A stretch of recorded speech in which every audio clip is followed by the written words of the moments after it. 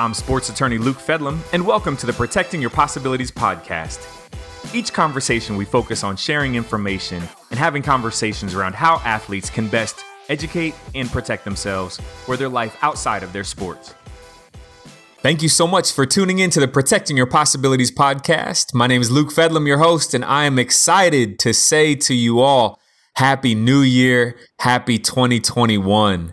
I will say, wow, so much has happened in the first couple weeks of this new year, but it's a new year, so we can celebrate that 2020 is behind us and we're off to a brand new start in 2021. So I wish you and your family the very happiest of New Years. So let's just talk about 2021 for a second. I think what we're going to see over the coming year are some of the most influential decisions to be made in college sports in decades and potentially ever. That's not hyperbole. That really is a belief that we're going to see some significant change in the college sports landscape in ways that we haven't seen before. So let's break that down a little bit. I think if you've listened to the Protecting Your Possibilities podcast in the past, then you know that I really spend a lot of time talking about name, image, and likeness at the college level because of what I do working with professional athletes to protect and educate professional athletes. A lot of that work comes around, athletes who are selecting agents to work with, athletes who have opportunities for endorsement deals and marketing opportunities. And we review and analyze those agreements or those contracts before they sign them. And if you can imagine, there are a lot of times where, because money is involved, athletes are taken advantage of, or people try to take advantage of athletes. And if you can imagine that at the professional level, you can only imagine what the potential is for athletes being taken advantage of at the college level when compensation comes into play around name, image, and likeness. And so I really do like spending some time here because, again, this podcast is all about protecting the possibilities that athletes have. And I want to just spend some time focusing on just this massive shift in college sports for college student athletes to potentially be compensated through name, image, and likeness. So if you want to know more about what name, image, and likeness actually is, then you can go back to some of my past podcasts. You can hear more about kind of what name, image, and likeness is. But let's just look at it like this. Name, image, and likeness at the college level really is the idea that student athletes can start to be compensated for doing those things that non-athlete students have been able to do historically. Start a business, get compensated for lending their name, image, and likeness to a particular product or service, or otherwise taking on opportunities to make money. And historically, because of the belief of amateurism existing in college sports, student athletes to this point haven't been able to be compensated for the use of their name, image, and likeness. So that's all changed. Or rather, I should say that's in the process of changing. And it started because of some state laws going into effect. Now, California started with 206. That is set to go into effect in 2023. But we've heard from California lawmakers that they are looking to amend that to go into effect much, much earlier, as they look to allow for student athletes to be able to have kind of almost free market ability to be compensated for their use of name, image, and likeness. And as we all know, Florida's law is set to go into effect on July 1st of this year. So that being said, on Monday, January 11th, the Division I Council was set to have a vote on name, image, and likeness rules and allowing for student athletes to begin being able to be compensated for the use of their name, image, and likeness starting this summer. That vote was postponed indefinitely. There's been no announcement as to when a vote might actually take place. And the statement is the reason why they've postponed this vote is due to external factors. And it caused the council to postpone this vote on name, image, and likeness rules. Now, this past weekend, the president of the NCAA, Mark Emmert, told the Associated Press that he recommended that the NCAA postpone the proposals around both name, image, and likeness and the transfer portal because of letters that he'd received from the Department of Justice around potential antitrust violations. Now, this whole idea around antitrust then leads to a Supreme Court case that the Supreme Court will be hearing oral arguments on later this spring of the NCAA versus Alston. And this idea is around the fact that the Ninth Circuit has held that the NCAA can't restrain payments that student athletes should be able to receive as it relates to education-based payments or compensation. So that's a lot. That's a whole lot to unpack. So let's kind of break down what all of this actually means then. So we know that there's the Supreme Court case pending. And we also know that when you have various states coming out with their laws around name, image, and likeness, the NCAA is in a place where they argue that they can't have free and fair competition when different states have different advantages as it relates to recruiting because of the laws that those states have in effect. So if I'm a student athlete and I have the ability to go to Florida and be compensated for anything that I do or want to do or put my name to, then there's a higher likelihood that I'm going to choose to go play sports at a school within the state of Florida than potentially the state of Ohio, where there is no legislation that allows for me to be compensated for the use of my name, image, and likeness.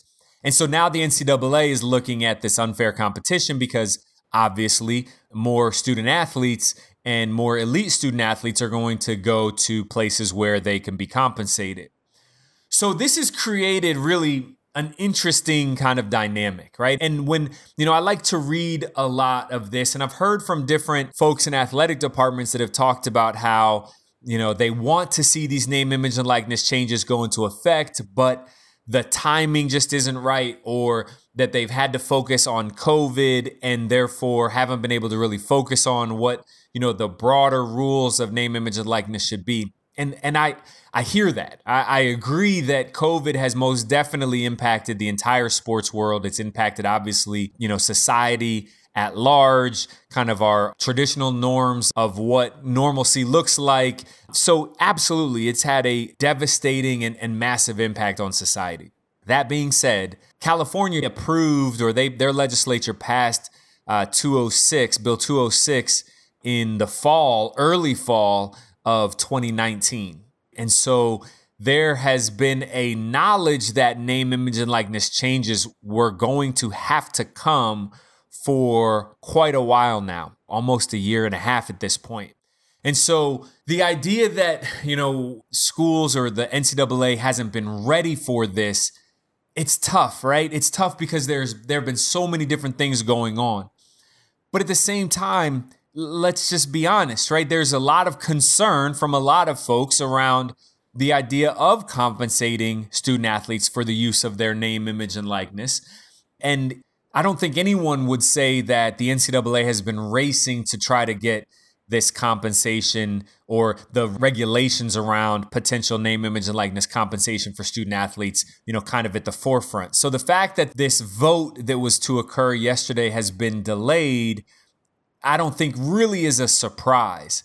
What's going to be interesting is to understand then when it might take place and how these changes are going to happen. So what we know that we have right now is the state of Florida, their rules and their laws around name, image, and likeness compensation set to go into effect on July 1st. Right? So we are less than 7 months away from a state having those laws enacted. California legislators, the ones who actually proposed Bill 206, have come out in the media to say that they want to amend that legislation so that they have the ability to go into effect much sooner than 2023 as it's set right now, and potentially go into effect this year as well. Interestingly, as the NCAA has been lobbying Congress for safe harbor laws and for preemption from various lawsuits related to different state laws, they've been trying to figure out how to make sure that the association, that the NCAA itself can be protected through all of this. So there's a lot going on. There's a lot to figure out at this stage and everything. But here's the bottom line. And I always like to go back to what I have been trying to shout from the mountaintops. We know that student athletes are going to be able to be compensated for the use of their name, image, and likeness. It's a matter of just when, right? And what it looks like is, it looks like this is most likely going to happen sometime here in 2021. That being said, what I want to see schools and institutions put into place, and what I want to see Congress put into place as they're contemplating national legislation around name, image, and likeness, is an education requirement for student athletes to receive practical real-world education around these changes that are coming. So we know that student athletes are going to have opportunities to sign on to marketing deals. We know that student athletes are going to have opportunities to make money off of running their own camps and clinics, or going back to their hometown and tutoring or coaching parents or student athletes at the high school level who want to have a shot at playing D1, lacrosse or, swimming or diving or what have you. And so because we know that student athletes at the college level are going to be able to be compensated and receive compensation, then we know that there are certain skills that they're going to need to develop. They're going to have to understand, how do they make decisions around all that's happening with name, image, and likeness around them? How are they going to make decisions around what they're going to say yes to or no to, who they're going to want to work with or not work with? They're going to have to understand the due diligence that comes with, are they going to work with a particular marketing agent or advisor or business manager or financial advisor? The due diligence around the people who want to work with them, and the due diligence around the companies or the brands that may want to work with them as well. And we're not just talking about the blockbuster national brands, right? The Nikes, Adidas, and Gatorade and others, right? I mean, we're talking about, what's the local pizza place on campus that wants to pay a particular athlete to come in and be within their, be in their pizza shop during certain times, signing autographs or just talking to customers, or have their picture on flyers that they put up around campus that so-and-so, athlete loves, this particular pizza company, right? Especially if there's competition with a different local pizza chain nearby, right? So it's this idea of the due diligence of understanding and their analysis of the types of opportunities that they want to take. Due diligence and understanding what that even means is going to be critically important. There's the money side of things, and just understanding the financial management aspect, the business financial management. Understanding this notion that if a particular athlete says, hey, I want to set up an LLC to protect me and provide some liability protection, and maybe I have some expenses that I can run through the business, and so I set up this LLC, making sure that they understand the financial management of that entity. Understanding that, okay, so I'm getting paid in gross directly to my entity. That's not just another personal bank account that I can just go in and out of and take money out of whenever I want to. That there are requirements to ensure the corporate formalities so that I can continue to have those liability protections in place, that I have to make sure that I'm treating the financial side of the business the right way, that I'm not commingling my funds with business and personal funds. They're going to have to understand that. And they're going to have to understand contracts. So understanding what it means to sign a contract with a business manager, with a marketing agent, what it means to sign a contract, with someone who's going to, look to find opportunities for me. How can I terminate that contract? What are they supposed to provide to me? How do I compensate them? All of these aspects of learning are going to be critical with any type of name, image, and likeness changes that come into play. So the bottom line is, we know these changes are coming. We know that Florida has their law set to go into effect in July of this year. We know that the Supreme Court is hearing the NCAA versus Alston case, oral arguments most likely in the April-May timeframe. And then it'll be a few months after that we'll hear what that ruling is. And that ruling, depending on what they say and how broad they go, could have a massive impact on what the NCAA is allowed to do or not do here. And when you think about that, I mean, that's going to change things. That potential has the potential for changing things, and we really don't know.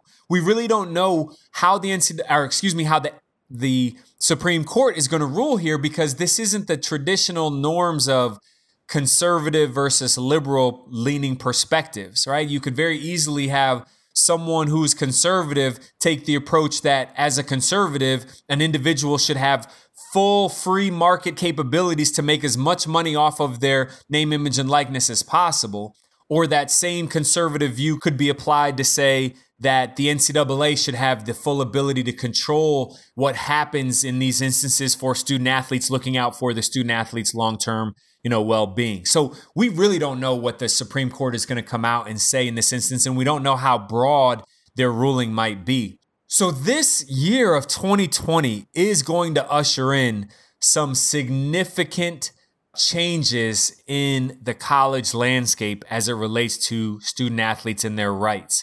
Also, lesser discussed is the fact that the Division I Council put on hold and postponed their rulings on the transfer portal. And that can have some significant changes as well to the college sports landscape. So welcome to 2021. We've got a lot of changes that are coming, but as you'll hear on the Protecting Your Possibilities podcast, we'll always take the approach of making sure that we educate student athletes as best as possible. So as you tune in, please do share this podcast with your colleagues, and feel free to give us a rating, and any stars that you want to give us, we'll take those 5 stars. Share this podcast and share with me what you want to hear in 2021. We want to make sure that we are talking about the topics that are important to you and that you want to hear as it relates to protecting athletes, educating athletes. So feel free to tune in and continue to share this podcast with others. Again, I'm your host, Luke Fedlam, and I really do enjoy sharing my thoughts with you and bringing in other experts to share their thoughts in this world of both college and professional athletics, and how we can best help to educate and protect athletes so that they can have a positive impact on themselves, their families, and their communities. Again, thanks for tuning in, and we'll talk again real soon. Porter Wright Morrison Arthur LLP offers this content for informational purposes only, as a service for our clients and friends. The content of this publication is not intended as legal advice for any purpose, and you should not consider it as such. It does not necessarily reflect the views of the firm as to any particular matter or those of its clients. Please consult an attorney for specific advice regarding your particular situation.